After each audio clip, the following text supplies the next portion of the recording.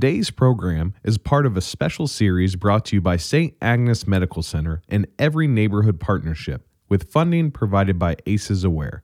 Together, we are working to raise awareness about the effects of adverse childhood experiences in hopes of building a healthier community and a brighter future for our children. Dr. B explains the importance of acknowledging our stressors of the past in order to thrive in the present.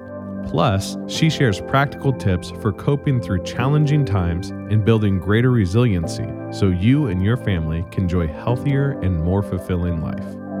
Hi, you're listening to Delusional Optimism with Dr. B, where we explore human resiliency and learn how people thrive even after adversity. We break down the complexities of the human brain so concepts are simple and relatable. It's fun and empowering to understand how your earliest experiences influence your relationships today. What makes you tick? Dr. B is a speaker, trainer, and consultant who understands emotions and human development from the inside out. Let's dive into today's episode. Here's Dr. B. Hi, everybody. This is Dr. B, and I'm with my co-host facilitator, Seth Creekmore. Today, we're going to be talking about 3-nagers, 4-nados, and 5ers, and sort of the developmental stages of, how do you understand this period of life, and how do we parent them for resilience and for our own sanity as well as theirs? If you're interested in furthering this conversation, please email me at contact@drbconnections.com. Or if you just want to know more about me, go to my website at www.drbconnections.com. All right, let's get started.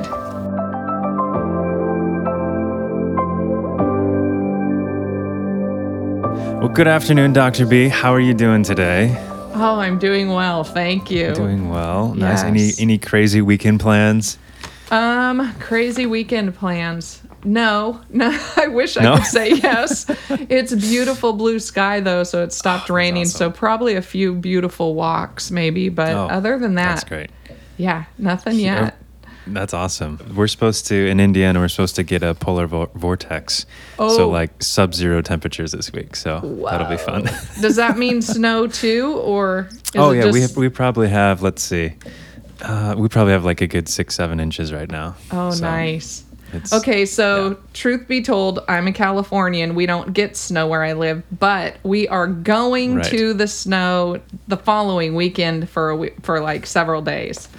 And working from a little bit of a snow area. It's still near where we live, but it's up because we need some snow. Yes, the change in season it's so great. I don't know if I can live somewhere where there isn't seasons personally. Yeah, but it's freezing. It's freezing. Yeah, well, yes. I'm so ready for this change of season, even though it doesn't include snow. I'm like, I need spring and summer. My goodness. But yeah. Awesome. So we're talking about 3, 4s, and 5s, and you have unique and funky little names. Yes. Can you explain how you came up with those? Okay, so 3-nager is not my word. It is a word that was just sort of, I don't know where it came out of, but it really hit home when we had a 3-nager in our family, my darling granddaughter, Charlie.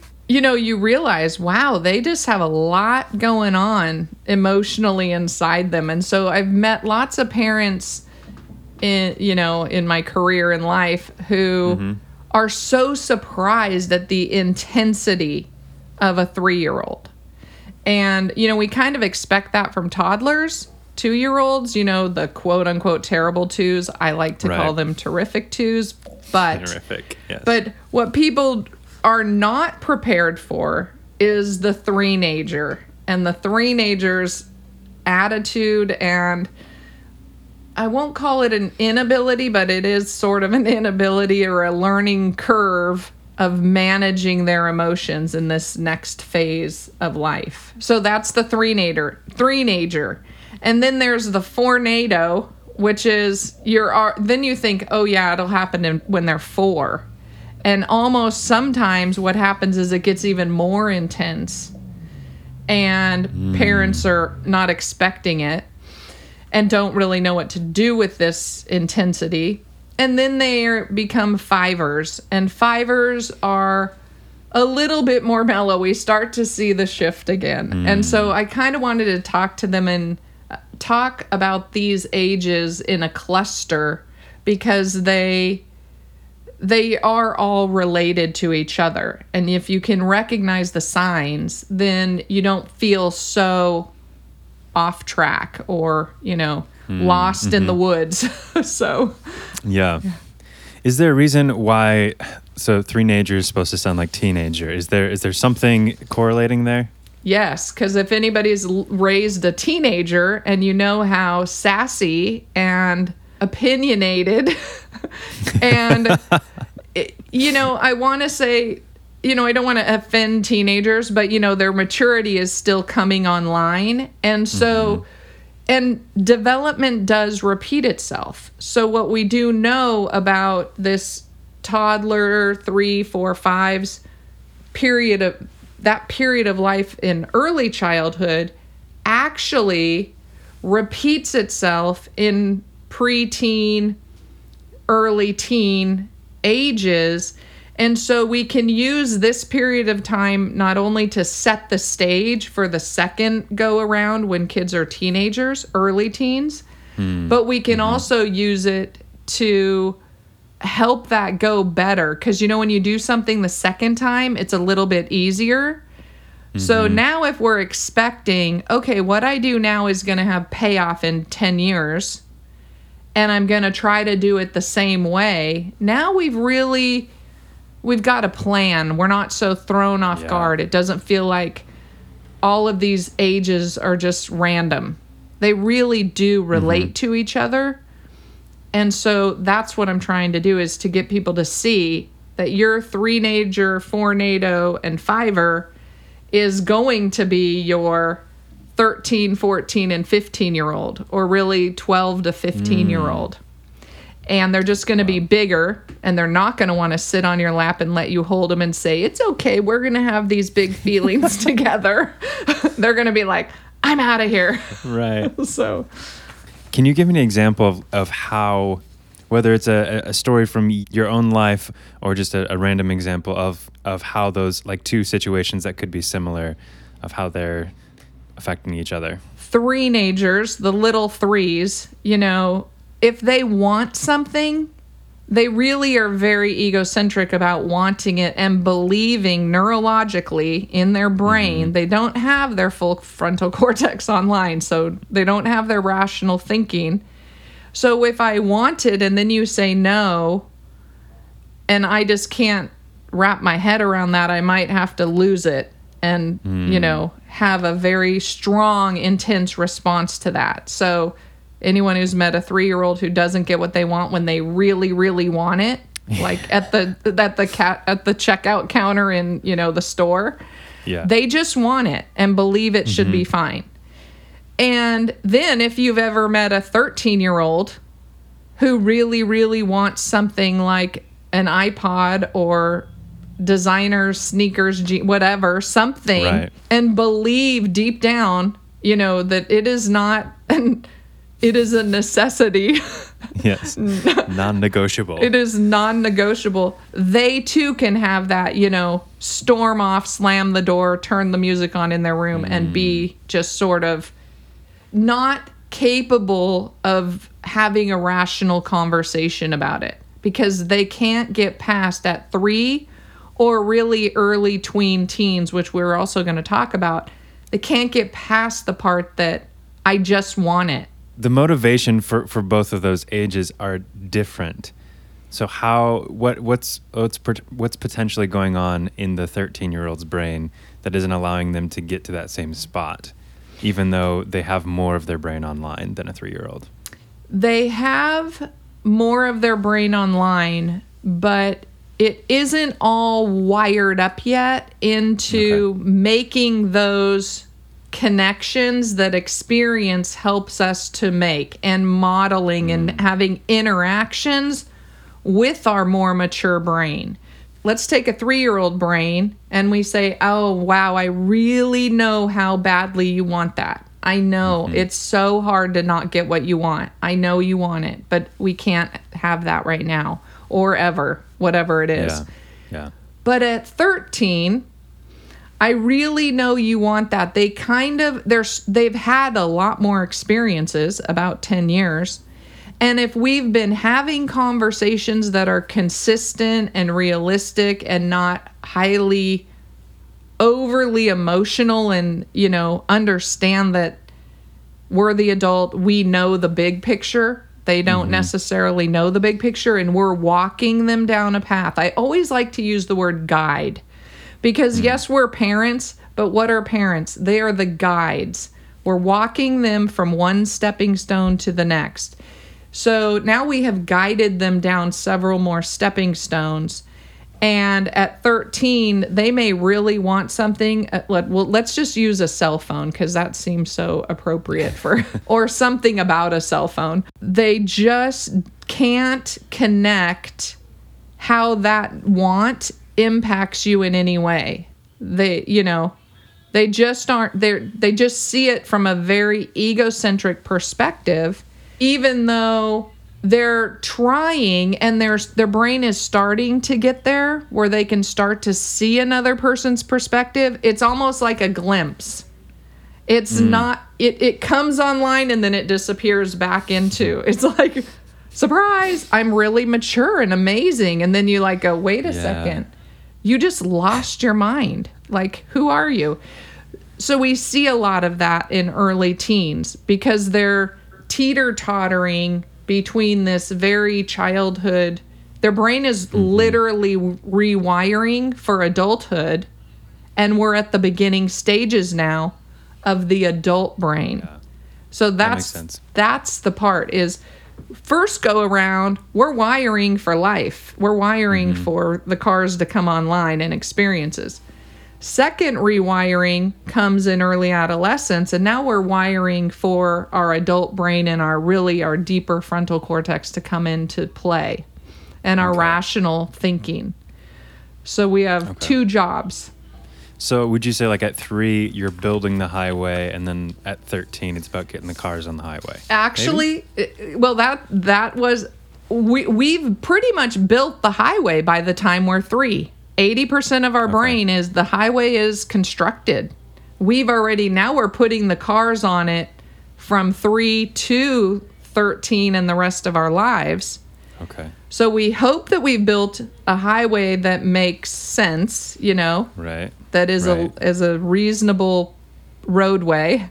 I guess what I would say at 13 is all of a sudden we're doing some reconstruction of the highway. Okay. And then we're going to bring on this new section of the highway called our frontal cortex or our reasoning brain. But it's not really built completely yet, and it's in the beginning phases, so we can't expect it to get us where we want to go immediately because it's going to take several years for it to really come online and fully solidify. For now, all of our adolescent and adult experiences to drive on those roadways that's now expanded. Yeah, there's bound to be some traffic jams. Traffic jams, yep. Some pile-ups, yep. So awesome. Yeah. So what would you give like tips for people with 3-year-olds? How do we parent them well? So let's think about 3. So they've just moved away from toddlerhood. They're doing things that are different than our toddlers did. Now they actually are starting to look a little bit more, they're losing that pudgy face and they've got skinnier legs and they look a little more like a kid instead of a baby. Yeah. But really at the beginning of 3, they still only have, some children have more language. That's really a personal thing in a lot of ways, an experience. But they don't have a lot of words to communicate with at a front end of 3, like a young 3, maybe 500 words that they can expressively say, like, I need this, I want this, or I need help with this. So how 3-year-olds sort of come online and shift from being toddlers are that they're physically developing differently. Now they're not wobbly like a toddler anymore or a baby. They move, like they can run, literally. They're cruisers. They got a low center of gravity and they can totally move. They can climb. They can walk up and down stairs 1 foot at a time, which, if you think of a toddler or a baby, they can't. They have to do 1, 1, 1, 1. Right. That's true. Yeah, It's so interesting. But now at 3, they can do things. They do a lot more copying of adults. So you start to see the mannerisms of the parents and other adults in their environment. So you got to be more careful because toddlers are copiers too, but 3-year-olds are good at it. They can really pretend to be you. So you better be careful. If you've ever worked with a 3-year-old, and I used to very early in my career, I worked with 3s, 4s, and 5s as a preschool teacher in an integrated classroom. I'll tell you, 3-year-olds hold nothing back. They will tell every single thing that happens that crosses their mind. So if you have a blemish on your face, they're like, "What's that on your face?" Or if my mommy and daddy were fighting so much that, my mom spit on my dad. They just, they don't think they have no ability to withhold, So privacy is not a thing. If you've been around a 3 or a 4-year-old, they love to run through the house naked. They don't care. They have no mind. Yeah. It's just a thing, and it's fine if that's a personal thing for a parent and they're not expecting that. It really is different than the grown-ups in the house running through the house naked, So especially if there's company over, Yeah. People can run around their house naked if they live alone or with their partner, but if there are certain appropriate ways. Oh, I'm getting mental images I don't want to be seeing right now. I'm so sorry. I know I wasn't expecting us to go down that path, but I'm thinking about how many families have some cutesy pie name for their naked runner in their house. We had Nakey Boy. That was my biggest boy. Would just strip down, run through the house before he took a bath. That was just who he was at 4. But 3-year-olds, they're shifting out of this toddler phase and they're moving into this more social phase. Remember, we talked about toddlers being very contrary, no, me, mine. They're kind of angry about everything in the world. And now 3-year-olds... I relate. Yes. Yeah. For sure. 3-year-olds aren't as... they're much more animated, happy. They have more language. They can communicate more. But they also have a high level of intensity still. So they can articulate their fury in ways that the toddler can't. The toddler cries and kicks and, throws a tantrum. Yeah. The 3-year-old cries, kicks, and tells you exactly how they feel about it. And great. They're very sensitive to routines, which are very helpful for parents. So when we are changing things up all the time, then that's difficult usually for a 3-year-old because it's confusing. Remember, we want the roadway to be specific. And sure, things change, but that can really throw off a 3-year-old. So using our words to explain what's happening to them. I think this is probably the biggest thing that parents and teachers and adults don't do with children. We think about what we're doing, but we don't communicate it. And I always say, whatever is going through your mind about what you're going to do with a child, you need to be saying that out loud in an appropriate way to the child so they know what you're thinking. Because that's so helpful. Even as adults, we don't do it with adults always either, but with children especially. Oh yeah, we were gonna drive through whatever. We were gonna go here, but I'm running out of time, and so we're not gonna do that now. We're gonna do something else, and we're gonna come back to that tomorrow. Or whatever. So just basically trying to narrate your life. You're pretty much for your child. Narrating your life. Exactly. As much as you can. And it's not easy, But at the same time, you're narrating it in your head anyway. So you might as well sort of filter it out, because it will make it easier for not only the child, but also for you. And remember, all those experiences are the cars on the highway. So when we attach language to the cars, it makes sense in our brain. So we don't have to have a big reaction to why somebody didn't come home when we were expecting it. Right. Parent has to work late.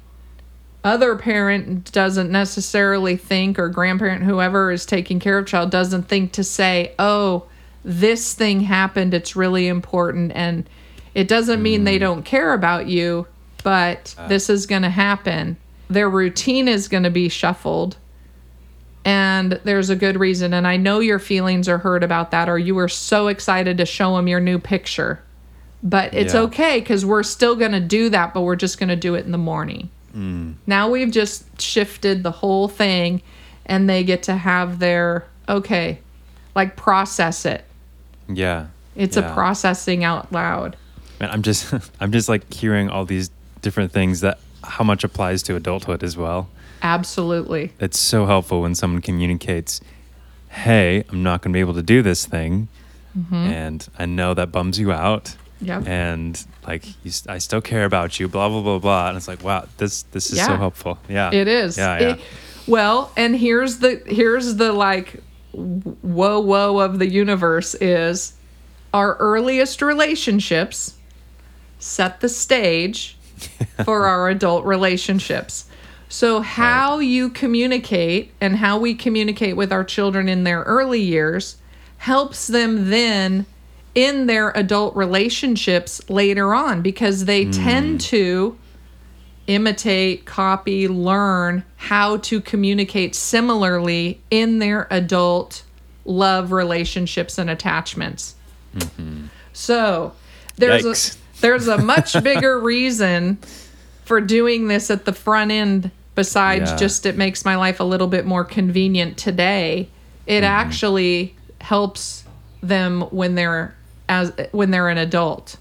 Yeah. So, and those are things that get, tweaked and changed. It's not like set in stone, but at the same time, when we talk to children like that, then we hear them repeat the things we say. Oh, I think I told the story about the biting, and Joe said, Eli, we don't solve our problems with violence. Okay, so, right, exactly, we don't. Yeah.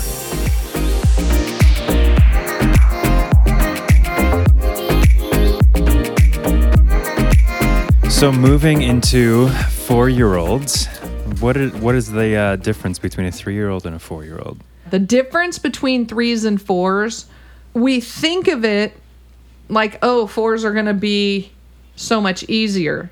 And in some ways, parents are often shocked, because 4s can actually be even more difficult than 3s, or they can be easier. So it's a little bit confusing. But okay, let's think about 4s. They're not that much different than 3s, except that now they have a lot more language and words. So a lot of words. They're even more skilled and mobile than they were at 3. Like, they're good at 3, but now, they're way better than they were at 2, but now they're really good at 4. And they're starting to have some ideas, but they still really have a lot of the same thinking patterns as a 3. They're just a little bit more experienced at it. So I like to say 3-nagers and 4-nados, because 3-nagers are like sassy and difficult like a teenager, but man, a 4-nado can come at you from nowhere, and you're like, who in the world are you? Like, the Exorcist showed up, and you're like, what? But they still need the same things. They still need that. I need you to tell me the reason, explain it. We need consistent routines, because consistency and predictability lead to stability. And that's what we want. And then, when we shift over, they do have a big desire to be part of the adult world. Like 3s and 4s, and especially 4s, and then even 5s, they really want to be friends with every adult. Like they want their Right, best friends right. to be grown-ups. And they want to show you everything. And they are literally enamored by this thing called adulthood, you know? So if you think about it, when they come to show you their picture, when they show you what they built with Legos or the fort they made outside or the flower they picked or whatever it is, we give them such a gift by letting them show us things and being excited at their excitement that this is new. Because for them, we've seen a flower a million times by the time we're whatever. For them, it's like, look what I found. This is so cool. And when we respond to that with excitement and joy, we give them a sense of they're important. And that's resilience. We're building their strength and resilience to be able to have that inner voice when nobody's there to admire whatever it is that they've created. They can do it within. So all babies come into the world with some empathy. We don't necessarily call it that or recognize it or even think about it. But really, 3s, 4s, and 5s do have empathy for others. They can, in glimpses, say, oh, I'm so sorry that happened. I'm so sorry you fell down. Are you okay? You know, they do have empathy, and we need to jump on that. Because, oh, that was so nice of you to help your friend, get up when she fell or whatever. So there's all these little tiny nuances that we do with 3s, 4s, and 5s that counter their whirlwind reaction to little tiny things that we think. I can't believe that losing one marble out of a pack of 80 could be the end of the world. It's just this, you're living in drama. And it doesn't last forever. That's the beauty of it. Another thing that's important is that they're starting to get a lot more dexterity in their hands, so they're capable of doing a lot of things themselves, which is great. I'm still an advocate, and this is personal preference. I think littles are only going to be little for a short amount of time, really, in the grand scheme of life. So I'm a carrier, holder, lover, hugger. Let me help you with that if you want help. I'm not you need to do that all by yourself and be independent. Either one is fine. It doesn't matter. That's just because I'm a sappy, gushy hugger. So, I carried my kiddos till they were, 4 or 5 years old if they needed it. And I still carry Charlie, and she's 6 if she wants me to. Right. I know she can walk. It's not going to interfere with her walking. So I don't need her to practice walking. So if I'm on board and she's on board, it's fine. That's personal preference. Giving them opportunities then to expand that development, dexterity, to expand their physical ability, climbing things, doing things, all good for, building their confidence. However, setting the limitations in really clear ways and expecting them to overstep, because remember, more from almost a moral development standpoint or a cognitive development standpoint, this age group truly believes if I want it, it is right. So all the way from until early elementary, their philosophy of right and wrong literally is I should get my way. Okay, so that is really when you shift gears and think, oh my gosh, I'm talking to a person who sounds reasonable, but in their brain really believe I'm really just avoiding punishment and wanting rewards. That's really my life. Okay, you've just met a 3, 4, and a 5-year-old. These are your people. So you can love them to pieces, but know what you're operating with. You're operating with people who have the brain capacity of, I want it, I should have it, and love them for that. It's perfectly appropriate for them to be there. If they weren't there, we would be off track. Yeah. So that's the other thing is, really loving them for who they are and who they're supposed to be at that age. And it's, this is who I'm supposed to be. A very egocentric, me-oriented, punishment-reward-driven human. And I won't be like that forever unless we don't allow you to develop out of that stage. And the way we help kids develop out of that stage and keep moving forward is by using our words and explaining things and loving them and setting up the world in a predictable way. We don't have to make everything easy. We just have to make everything, possible. And if it's impossible, explain it. Why? Why is it not possible? That's the 3-4.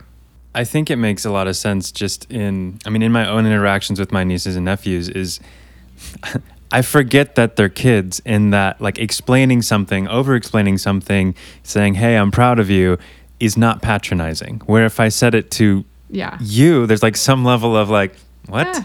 Yeah. Right. So it's, remembering that, at least for me, it is difficult to kind of like get over that sort of mindset of, no, this is what they need, even though it sounds silly and dumb right now. It does. And you know what? This is interesting too. This is a gender difference that for men and women, we use more words. Women use twice as many words to get the same point across, which is why we often, there are biases around that. Sure. However, it's also really necessary. So children actually listen to what men say longer and more intently because they say fewer words. And so children are like, and they crave that. They they want to hear what men have to say too.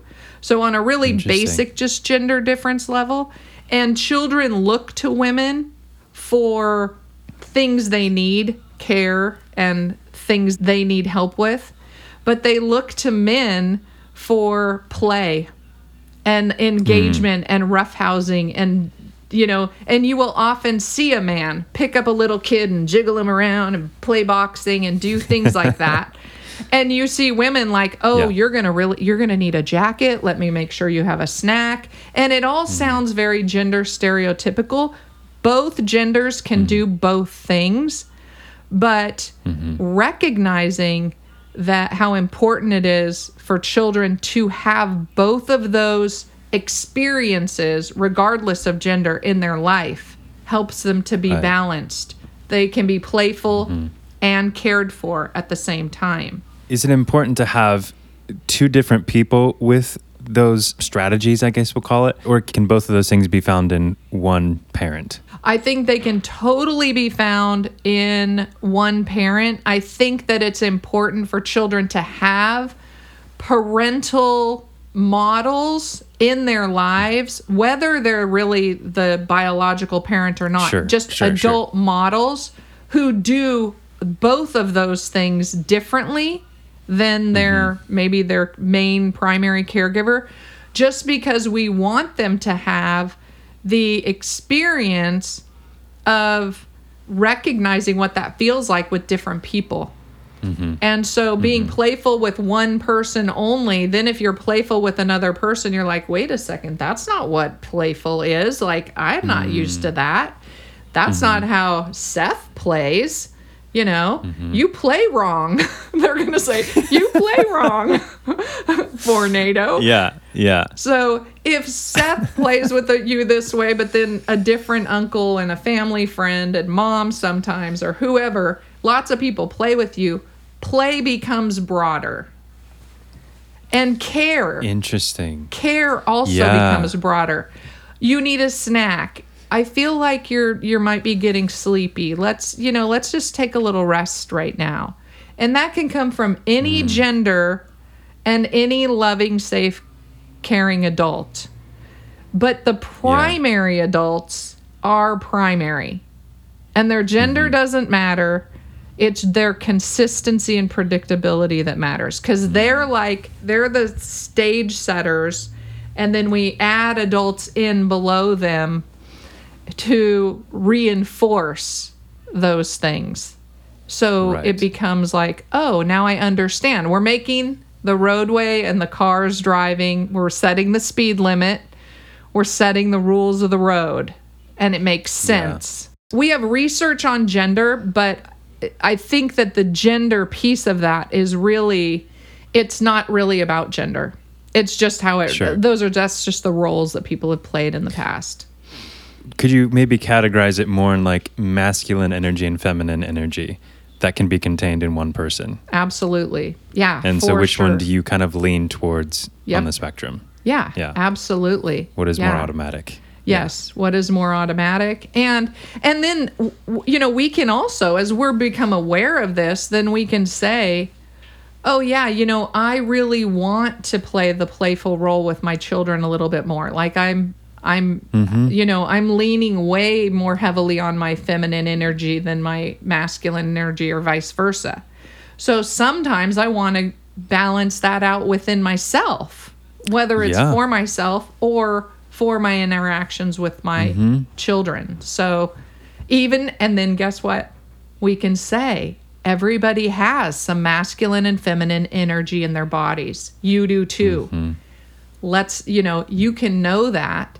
Yeah. And what does yours look like? Yeah, what does yours look like? And so then it gives them permission. It gives boys permission to cry, which is like a girl thing. It gives girls permission to be aggressive and fight and be, strong, which is, quote, a boy thing. And we're like, no, you can have both. It's okay. Yeah. That makes you a really nicely well-rounded person. We all cry and we all fight like hell sometimes. So, exactly. It's okay. Yeah.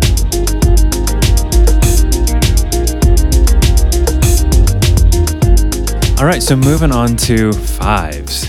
Fives. Okay, so fivers. I like to call them fivers. Now they're they're moving into kindergarten-ish. In theory, they're much more comfortable with being, separating from their parents because they really have a good sense that if they have a family where parents always come back, they have an object permanence belief, and they are much more social. They care what you think a little bit more. Interesting. Yeah. Okay. They're not quite as cut and dry like, what, you don't think what I think, and then I'm over you. They care what their friends think, and they care what other people think, and they're starting to move into the zone of the world is a social place, and I can have some power in that. And so our next topic is going to be around bullying, and this is where we really start to see pretty sophisticated and yet immature bullying start is around 5-6 years old. And that's because of the social capability, awareness, and communication that now fives are moving into. They have a lot of words. They have a lot of things they are able to talk about and able to receive as information. Much more than a 3-year-old did. So now they can start, but remember, they still live in the world of punishment and reward. Wow. They have not grown out of that yet. So even though they might be showing slight microscopic glimpses of the next phase, which is I really should do as I'm told because that's what my parents want and my teacher wants, and they want to do what they're supposed to do, they still can slip. If they've been bullied as a child or abused or not treated well or all of those things, remember, their maturity level is going to be lower, so that's how we find bullying in fives. They're wanting to shift, though, and they're starting to shift into this,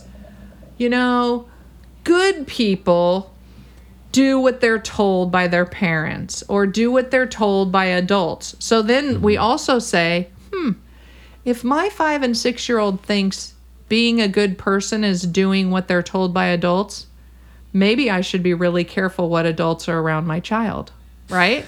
Yeah. Because if a stranger adult comes around your child and says, I'm an adult, you need to do what I say, and it's something inappropriate, they don't have the capacity to understand that. So it's time where you say out loud, it's really important to, do what adults tell you to do, but not all adults. If you feel like it's something you don't want to do and adult tells you to do it, then you need to come to me and tell me and ask me what I think. Or you don't need to do that. You are allowed to say no, and you're allowed to, whatever. So we think stranger danger, every bad person in the world is, this scary looking person in an alley. And pretty much most people are not that. They live in the house or they live on in the neighborhood, and they're, most abusive interactions with young children happen within families. So, but that's partly because we haven't tackled having these difficult conversations and protecting children and just believing that everybody is, fine and safe. Maybe this is a completely separate episode to have sometime, but like having those types of conversations, really uncomfortable, really, how do you explain to a child in that way that helps them differentiate between going and grabbing your coat when you don't want to, and participating in something that you actually don't want to do. We could definitely do an episode on that. There's so many phases of that conversation, but I will say that 5 is a really good time to start. 4 and 5 are really good times to start having those conversations because, one, it starts them off with the concept of trust your body. Trust your own body. If your body and your brain are kind of in like saying, I don't really like this, if it's, playing a certain game, like, I don't know, I don't like running the mile, my body thinks that that's not my favorite thing to do. But if it's somebody trying to convince you to do something that you don't want to do, and children are all of a sudden very aware for the first time that girl parts and boy parts are different, and that there's all this, different things between girls and boys and gender differences. I have a personal bias in this department, and it really is that we put way too much on little kids to manage their safety in this area. Because even if we tell them it's not okay for anybody, even someone you love, if somebody that they love really comes to them with a request that's super inappropriate, or just does something to them that's super inappropriate with a threat behind it, there's no way a child has the capacity to manage that. And it just sets the stage for it's your responsibility to protect yourself. And that's not the case with littles. Yeah. So we just have to be so diligent, because we know this is such a, number one, it's highly prevalent. It's like 30% of the population has been sexually molested or assaulted. That's an insane number. Insane. It is an insane number. So we have to get past that. It wouldn't be my uncle or my grandfather or my father or my neighbor or my friend. We have to get past that and say, okay, yeah, it really probably could be. We hope it's not, but it really probably could be. That's what I say to parents is, you need to name the people. As difficult and as terrible as that sounds, like I say to, my Charlie, she's 6. Eli, my youngest son, Uncle Lili, he loves you so much, and I don't think he would ever do anything like this. But if even somebody like Lili touched you in a way that made you feel uncomfortable, you have to tell your mama. Or if someone else, whatever, like we have to name the names. And then even Eli can say to her, like, I would never do this. And if somebody else, you know, who you love and care about are worried, like, so she knows that all the people around her have said it, not just her mom, but even Lila's on board, and even BB, me, her grandma's on board, and Lisa's on board. Yeah. Like, we're all on board. So if some person that we all love does do something, then she knows that we've all said, oh yeah, that's not okay. And it could happen. So would you say 5 is the time to begin to help them understand, help them draw their own boundaries, and to give them a sense of empowerment? What I'm sensing between like from 3 to 5 is this increasing awareness that I'm affected by the world and I can affect the world. Yeah. And when there is not some level of structure and like way to delineate what to do when, then that's when things can just go haywire and cause some significant damage. Yeah, exactly. And setting those, being allowed to have some self-efficacy at 5, because the other thing that 5s have that's different for 5s than 3s is the level of supervision. We let 5-year-olds go off and play with people. Like play in their, you know, whatever. They're not under our nose like a 3-year-old is. Constantly. Yes, recognize those boundaries and their ownership of their own body, and deciding who they want to hug, who they want to kiss, who they want to, you know, not even be around. These are all things that are super appropriate. Now, the part that can be hard is that parents struggle with this. Like, they're like, what do you mean you don't want to be around grandpa or grandma or somebody? Like, now it becomes a bigger family situation. But this is how we change. This is what we know, and how we need to make alterations in the way we process ourselves through parenting. And we've learned things we know now. And the other thing that people will say, you know, is, oh, you're spoiling them. You're letting them run the show. You're letting them be in charge. Well, yeah, kind of, because I invited them into the world to be in charge of their own life. And my job is to guide them to be good at being in charge of their life. That doesn't start when you turn 18. That starts the day you're born. So we have to put up with them being terrible at being in charge of their life at the beginning. And then slowly but surely, we're helping them get better and better at being in charge of their lives. And they still may not do it the way we want to, but it's their life. And that's where people struggle with, you know, I own you as a parent. No, you really don't. And that's a shift for people sometimes. A lot of the time. And it's a real shift for older generations who are used to, like, don't pick up the baby because you'll spoil them. The biggest lie of the universe. Absolutely pick up the baby if they're crying. Pick up the baby just because you love the baby. You're not going to spoil the baby. That's not a thing. So it's not a thing. Not a thing. Said by Dr. B, will fight to the death over that comment with anybody. Yes. No. Yeah. Pick the damn baby up. Do it now. So do it if you now. see a baby, just pick it up. Just pick it up and kiss and love on that baby. So.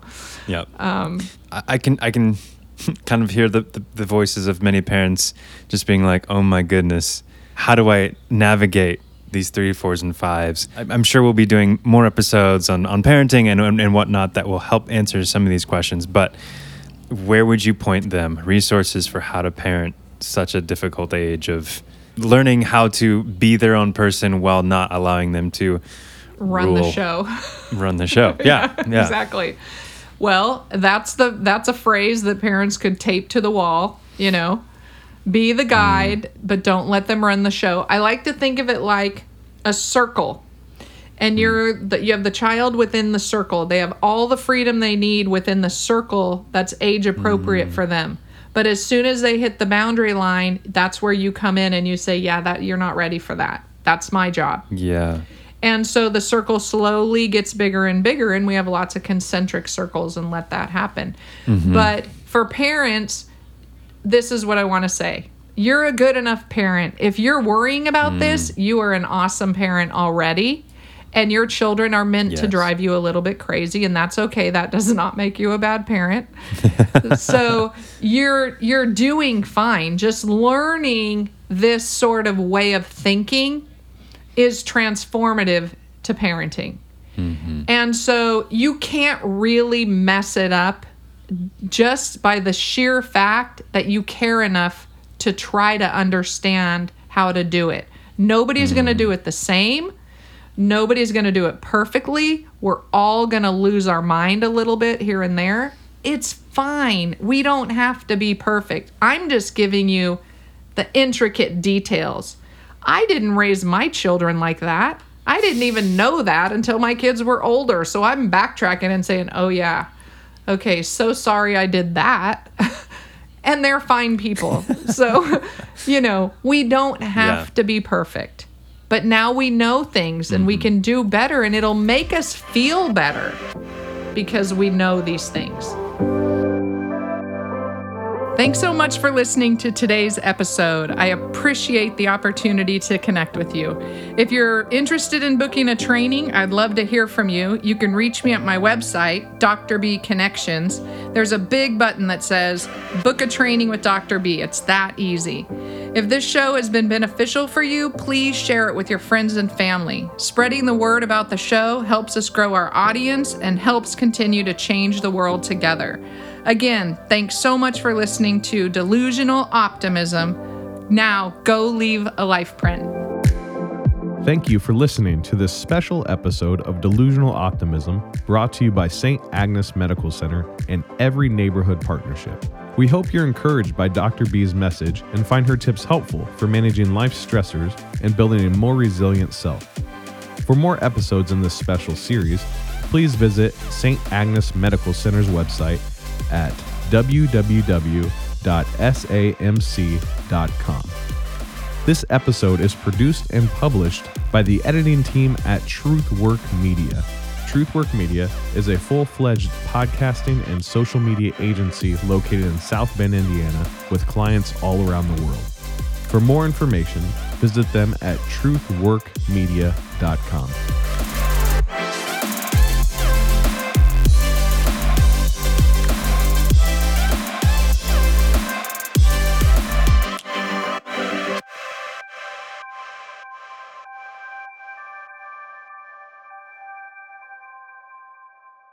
These materials and all discussions of these materials are for educational purposes only and do not constitute medical or mental health advice. The presenter is not a licensed mental health or medical service provider. If you need medical or mental health care or advice, you should contact your doctor or therapist, or you can contact your insurance company for a referral. This show and all of its contents are copyright 2020 Dr. B Leave a Life print. Reproduction or use requires written consent of Dr. Kristen Beasley.